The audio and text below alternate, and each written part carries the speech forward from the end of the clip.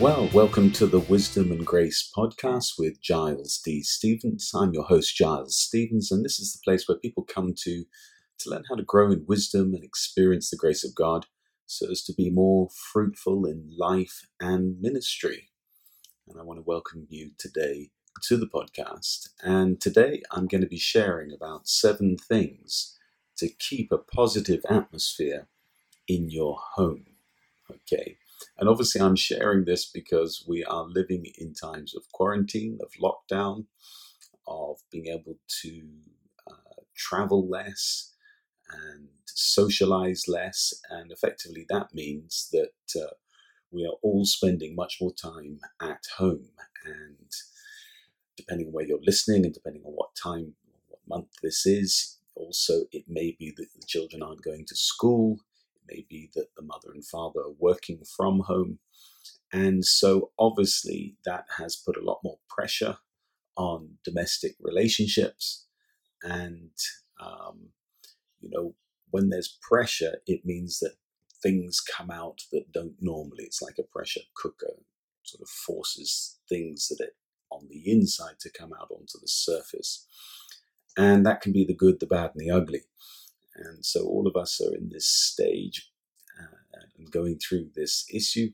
But I want to share 7 things with you to help you have a positive atmosphere in your home. And I feel this is important. It's not that we're a perfect family. We're learning these things, what I'm sharing. But certainly talking to other families and other friends, I've noticed that some families are really struggling right now. And so there is wisdom in the Word of God that will really help us to maybe just make a few changes, prioritize a few things, and that's going to make the world of difference to take out that sort of negative, heavy environment and bring in a positive atmosphere into your home. So let me start with a couple of sort of classic ones and obvious ones, and that is obviously read the scriptures together daily. And it's something that we've done here in the Stevens family for many years now. I think it was my wife's idea originally that she said, look, there are 31 chapters of Proverbs. There are 31 days normally in each month. Let's read a chapter of Proverbs a day. And in fact, we do slightly differently than that. We do a chapter of Proverbs per day. Often we do a psalm a day as well, 150 psalms. So that becomes 5 months if you're doing one every day. And to be honest, we read other things together too. But I think, perhaps if you haven't got this established as a family, then it's something great to do over breakfast, is you all pull your Bibles out and you go through those Proverbs a day. And obviously it's reading the chapter out. And what I tend to do, and this is a top tip for you, is that I then break open 1 or 2 of the Proverbs that we just read. I break it open and explain them. There's always life in them and direction and inspiration in them. And it could be, just 1 or 2, depending on the timing you've got. We normally spend about half an hour in a sort of family meeting over breakfast each morning. And I've got 4 children. And so we tend to get them all to speak out some of those proverbs or read out some of the verses. So everybody gets to talk, everybody gets to say things. Then it's a bit of a family discussion, which then we come on to point 2. That always ends with prayer. We read the proverbs, we break them open, get a little bit of wisdom. We talk about the plans for the day, and that's good too. Children especially need to know what's happening for the day. And when they don't have a normal structure, such as school, and even going out to do clubs or sports, then it's good to spell out the plans for the day. And then when it's time to do them, there's not a sort of an argument as to what's to be done, or whether people want to do it, because it's already been discussed and decided upon. Okay, so as I said, read the scriptures and then finish by praying together. And I think this is really important as well. And you can split that up between the children as well, or between you and your spouse. Ask them to pray over something that's come to their mind during the session that morning, or something they're going to be doing that day, or thanking God for something that's just happened. And try and share that around as well. And of course, speaking out, this is the second thing really, is you need to speak out the word. I've often taught on this, that it's one thing to think the word, another thing to hear the word. but really the power for your own life, things change when you yourself speak them out. So we have to speak out the words of faith, remembering that God first spoke the word not to communicate, but actually to create. So positive words create a positive environment. So, and children in particular, they need to learn how to speak positively. The natural tendency is for them to criticize, to speak down about their siblings, complain about stuff. And so, in a sense, you need to train their tongues to speak out words of faith and positive words. So speaking out the Proverbs and then speaking out prayers, talking to the Lord, absolutely vital. And let's remember, I'm not doing a big teaching now on prayer, but literally the Lord's ears are open to the cry of the righteous. So when you pray about things, this is absolutely vital. Please pray about what you're doing, everything and anything. Involve the Lord in everything. Okay. When you roll your cares onto him, he takes them up. All right. When you invite him in, when you commit your ways unto the Lord, then he gives you good success. So whether it's just a shopping trip or getting the homeschool done or the online school, whatever it is, pray about it, and you'll find God is involved, and you're not doing that in your own strength. All right. Now the third thing is my recommendation is to read good books. Read good books, and by good books I mean living books or classics, books that carry great moral themes and biblical themes and heroic themes, books that have stories of redemption, of turnaround, of new birth, of the principal character. These are the classics that really influence children and prepare them for the future. I was even talking to Daniel, my second son, yesterday, who's turning 15, and he's already a nice-looking guy, and already some of the girls are interested in him at church and things. And so I said, Danny, have you read any Jane Austen yet? And so his elder brother's read a lot of classics, but he's kind of coming into that stage. And he said no.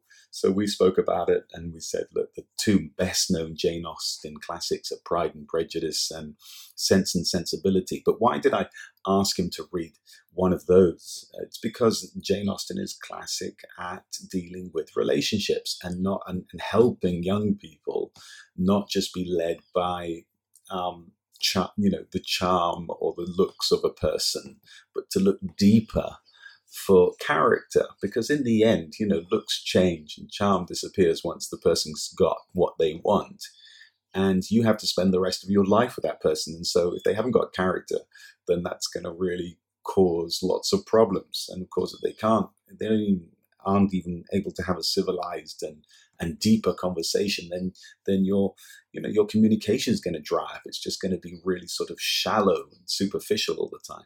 So it's really important. I said to Danny, read one of those, because of course that's going to help him think through about who he's going to have a relationship with in the future, who he's going to marry in the future. And it's good for them to be prepared before they come into that age and stage.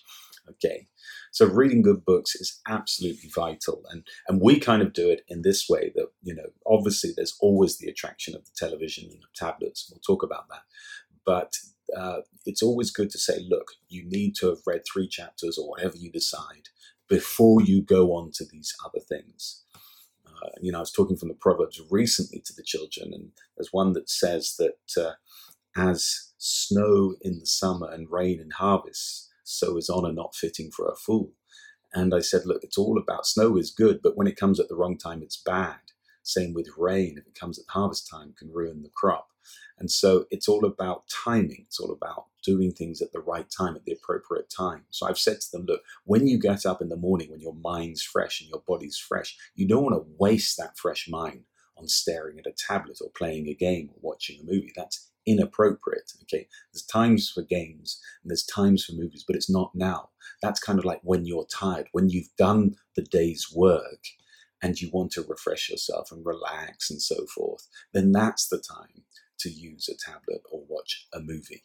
So it's all about that. So we always say, you've got to prioritize these things. And I think that's really important to say as well, is that every family needs to have an action plan. So these 7 things. Hopefully will give you some sort of framework or some ideas to make a framework. So you've got an action plan as a family to make a positive atmosphere in your home. Because you have to remember that pressure is on. Things are against you in many ways right now. So you've got to sort of make this plan and agree it off, as I say, at breakfast time with the children. So, we, for example, have a house rule or timetable that the children do their homeschool in the morning, and then they do their activities in the afternoons. And so they don't do tablets and TV. We don't do that unless it's linked with schoolwork until 4 p.m., until tea time.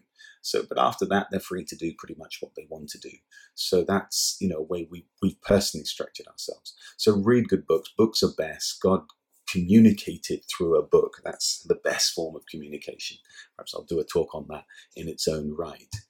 And just on that topic as well, we also have a rule that we don't have tablets or cell phones at tables, because that's a time where I believe that the table is the place where that God has sort of made as a covenant place. It's a place of eating meals together and therefore looking into one another's eyes and conversing. And of course, if tablets and cell phones are around, they're huge distractions.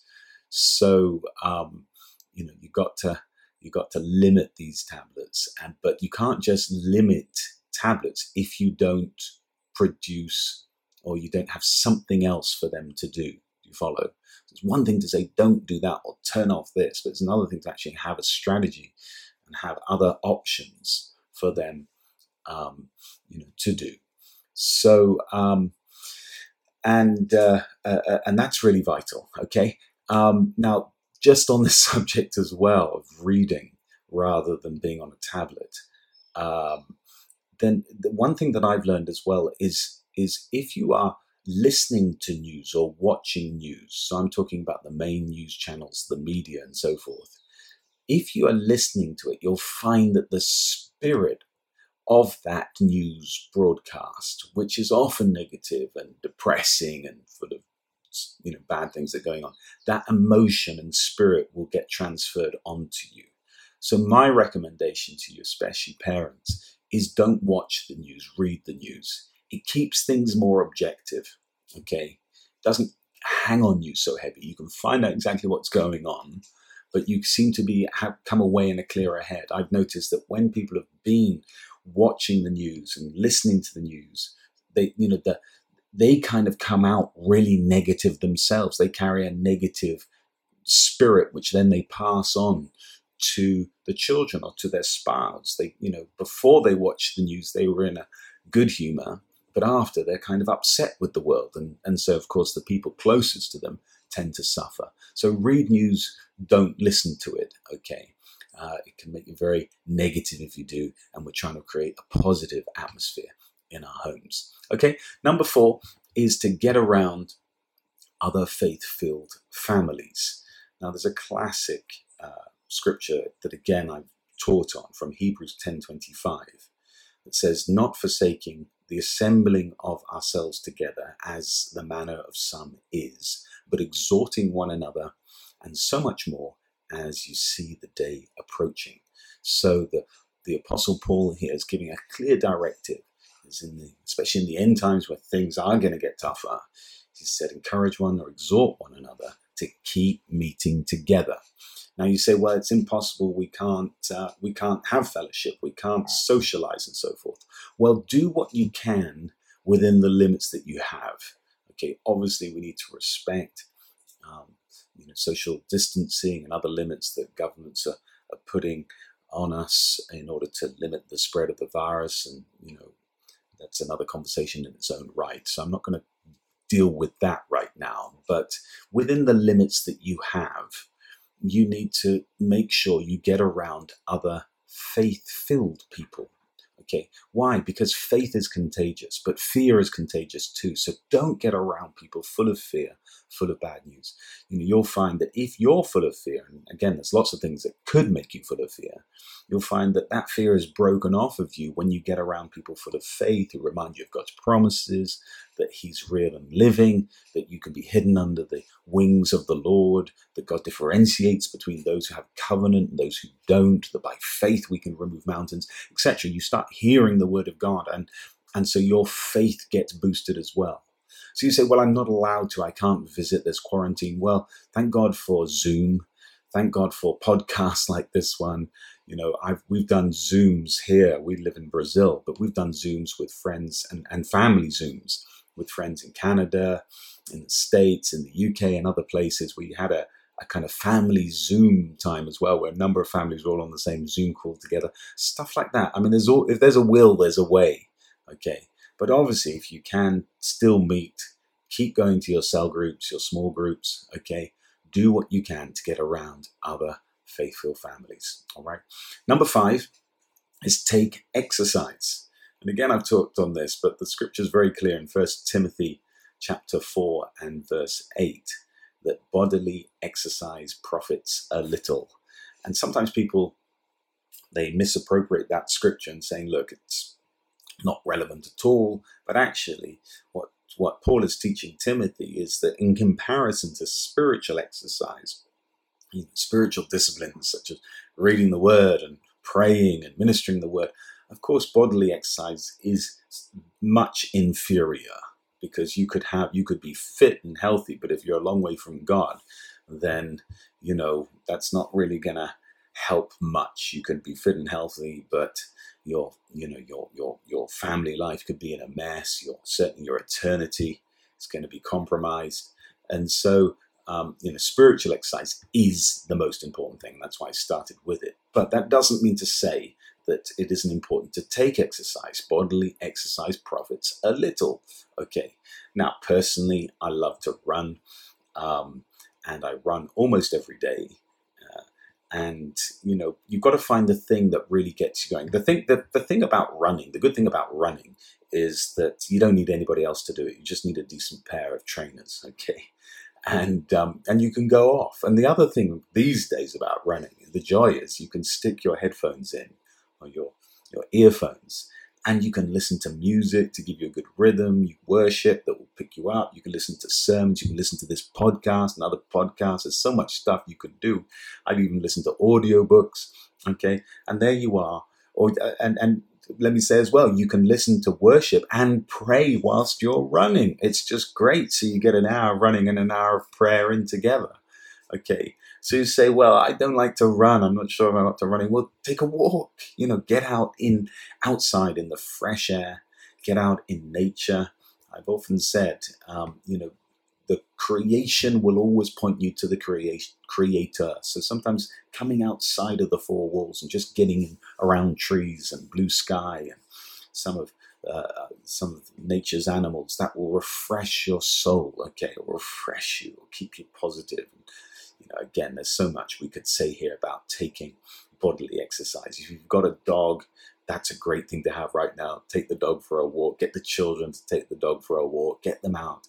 Again, in Brazil, because of the heat here, we tend to do things a little bit later in the day. But pretty much come 5 or 6 o'clock, all of us here, I sort of, announce it. I say, come on, guys, everybody out. And so everybody goes off and does whatever they do, whether it's a run, whether it's a dog walk, whether it's skating, rollerblading or roller skating, or the boys go and kick a ball down on the local pitch that we have close by. Again, within the limits that you have, but that's absolutely vital to get the fresh air through. And especially if you've got teenagers, let me just say this. Teenagers need to have a sweat through at least once a day. If they don't, then they're going to find release in some other area and not necessarily healthy. So make that part of the family routine. That will keep the atmosphere very positive at home. Okay. Number 6 is to determine to keep the bond of peace. Now, I know this doesn't sound very practical, but what I really wanted to say with this is that you've got to sort of make a mental decision each day that you want to start the day in peace and end the day in peace. It's kind of like your daily prayer is, Lord, let me get through each day in peace. Okay, let me not lose this peace. And that's why Paul in Ephesians 3 and 4 says for us to endeavor to keep the unity of the Spirit in the bond of peace. Okay, so there's a bond of peace, but we need to endeavor to keep it. We need to make that effort, be determined. And so you'll find, you get up in the morning. I get up pretty early, and, obviously I'm at peace normally when I get up in the morning. But when the pressures of the day comes and, there's a lot to do and the household gets busy, then there's lots of things that could kind of destroy that bond of peace. So whatever that is, you need to identify it as the enemy, so to speak, something coming to steal your peace. And as I've taught before, when you're in a place of resting in God, then you'll find he works for you. But as soon as you lose your peace and get into anxiety or you get angry, then literally Satan is at the door. So you've got to be very careful. It is a spiritual issue, this. So you need to determine to keep that bond of peace. And you might need to respond or react in different ways in order to keep the peace. And I'll just be honest with you here. Sometimes it's just coming up. You see the children squabbling or something between you and your spouse comes up and you kind of feel yourself getting irritated. Sometimes just that cool, calm, encouraging word just resolves it, literally puts out the fire, okay? And there's many a proverb that talks about that kind of thing, all right? So you're the one, you determine that I'm going to be the guy who speaks in the soft voice, okay? And, I don't add to the fire, so to speak, and stoke the fire by reacting. I'm the guy. I've decided I'm that guy. I'm a peacemaker. Blessed are the peacemakers. All right. But even you may need to take other types of action. And one thing that I've learned, and even though you might accuse me of being sort of defeatist in doing this, but I've learned also just to walk away. I've learned just to be quiet, even though I may disagree with something being said or something being done. I realize that actually it's not something to confront at the time. I'm just going to let it go. Okay. Maybe if it is an issue that needs to be addressed, what I'll do is I'll make a mental note of it and in a calmer moment talk it through with Sylvie or talk it through with the kids, but not to sort of get into the spirit of the frustration or irritation or contention that's happening. Okay, so sometimes literally I walk out or I walk away in order not to allow that thing to grow. Why? Because I've got a bigger plan or a larger perspective. I want my household to be a household of peace. And of course, when there's a household of peace, then everybody sort of flourishes and prospers together. Okay, so and this also touches on what I often do with the children is I try and teach them in our morning sessions. I say, look, one of the reasons the Proverbs are written is to teach us all to be socialized. And I say to them, well, what does that really mean? And it kind of means that you get on in society. You're not frictious. You're not contentious. You can be around other people and you don't rub off negatively on them. You're pleasant company. You're affable.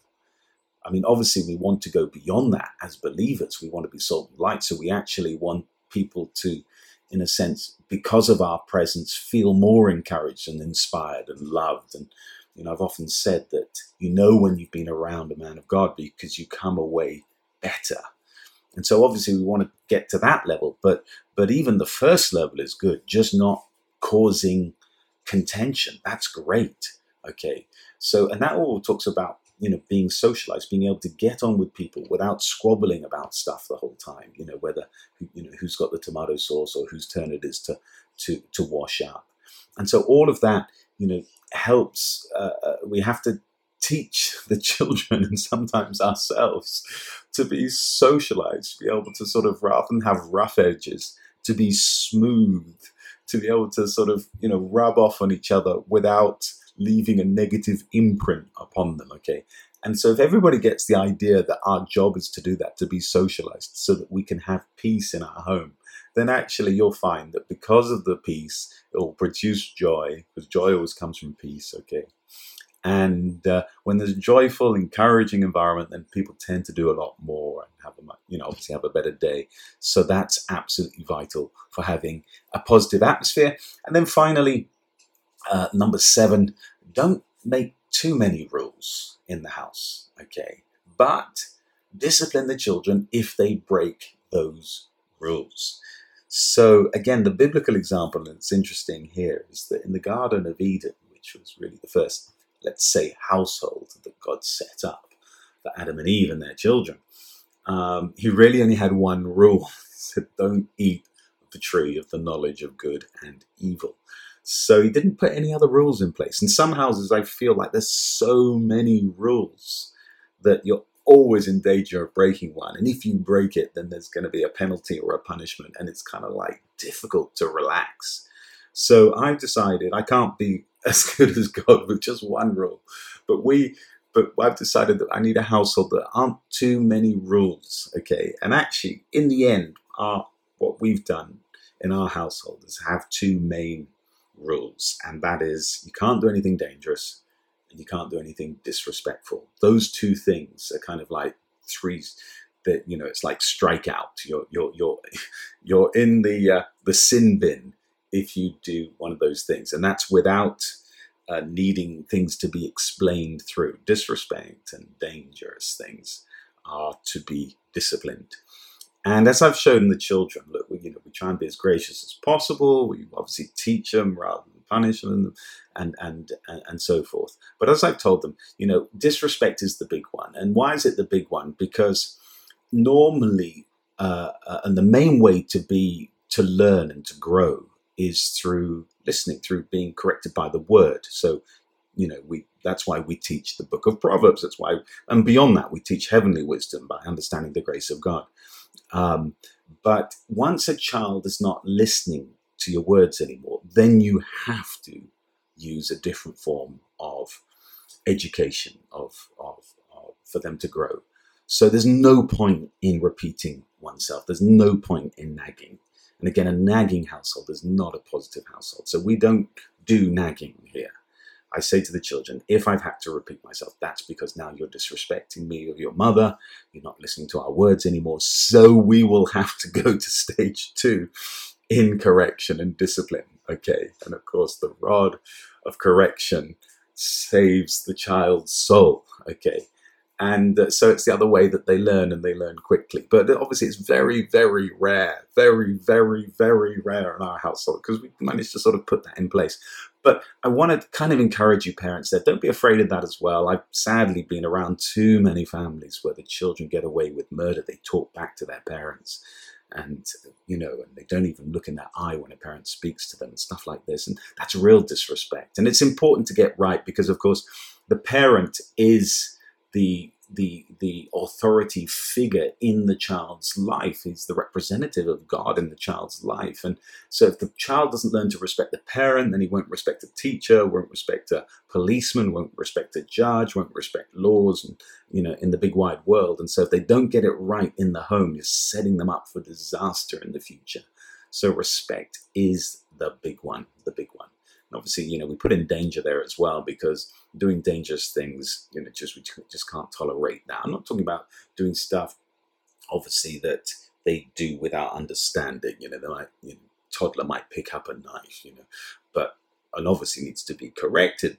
But that's not a discipline thing. That's an ignorance thing. Okay. So, but doing dangerous things out of will, then that's something that's a line that should never be crossed. Okay. So anyhow, those are 7 things to keep a positive atmosphere in your home. And let me just finish with a prayer, because as I said, prayer is the real thing. It changes atmosphere. So if you're struggling right now, you've kind of been tearing your hair out, everybody's walking around home in a kind of bad mood. You sleep in the same bed as your spouse, but it seems like there's an invisible wall between you, and not to be crossed. We've all been there. But I can tell you that wall can come down, and those moods can change because of the presence of the Holy Spirit and the blessing of God upon your lives. Okay, so just where you are, close your eyes, and I'm going to pray for you. Father, thank you for your word, which gives us light and gives us wisdom. And as we walk in your word, we thank you that our lives change. As we speak out, declare your word, we thank you that atmospheres change. Hallelujah. Moods change. So Father, I pray right now for my friends, whoever's listening to this podcast right now, whatever situation they're in, and they may be literally more than tearing out their hand, they may be at the door of divorce, so to speak, Lord, just wondering how on earth to turn this whole relationship around, family scene around. But Lord, I thank you that there is always hope with you. There's always grace. And Lord, if you are with us and if your grace is with us, then no matter what situation we're in, there is the possibility of change. With God, all things are possible. So I pray that you would flood their homes right now with your presence. I pray, Father, that you would do what we can't do in our own strength and fill their houses with peace and joy. And I thank you, Father, that because of this, all of us, Lord, are going to experience a better season, a happier season, a more positive atmosphere in our homes because of your goodness and your grace. In Jesus' mighty name. Amen. Say an amen, because when you say amen, you make it yours. Just as I was saying, confess the word. So thank you so much for listening today to our podcast. And let's go and share this with the world, one revelation and one person at a time. God bless you.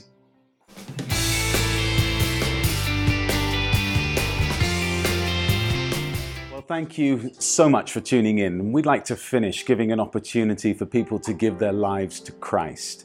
And if you've never done that before, say these words after me. Lord Jesus, come into my life. I receive you as my Savior, and I thank you for a new heart and a new start. Amen. And we believe if you prayed that prayer that you've now been born again, and we encourage you to join a Christ-centered church in an area near you. And we also like to let you know about different products that you can get in order to help you grow in wisdom and grace. So check out our website, thegreatmission.org, where you can order paper copies or Kindle versions of inspiring materials, such as There's a Miracle Coming Your Way, or 7 Good Things That Maybe You Don't Know, or Winning Your World. And finally, we would also ask you to consider becoming a partner of TGM, The Great Mission. Through a network of missionary evangelists, we are holding events in Asia, Africa, and South America to get the gospel of grace in word and action to hundreds of families every month. And we hold grace festivals where multitudes of needy people have received food parcels and been transformed by the message of God's goodness and grace. And by becoming a monthly partner for as little as $1 or £1 a day, you can be part of a worldwide harvest of souls. Thanks for your consideration. Sylvia and I will be praying for you that you experience God's best in these coming days. And if you enjoyed today's teaching, please share it with a friend. And we'll look forward to being with you at the next broadcast. God bless you.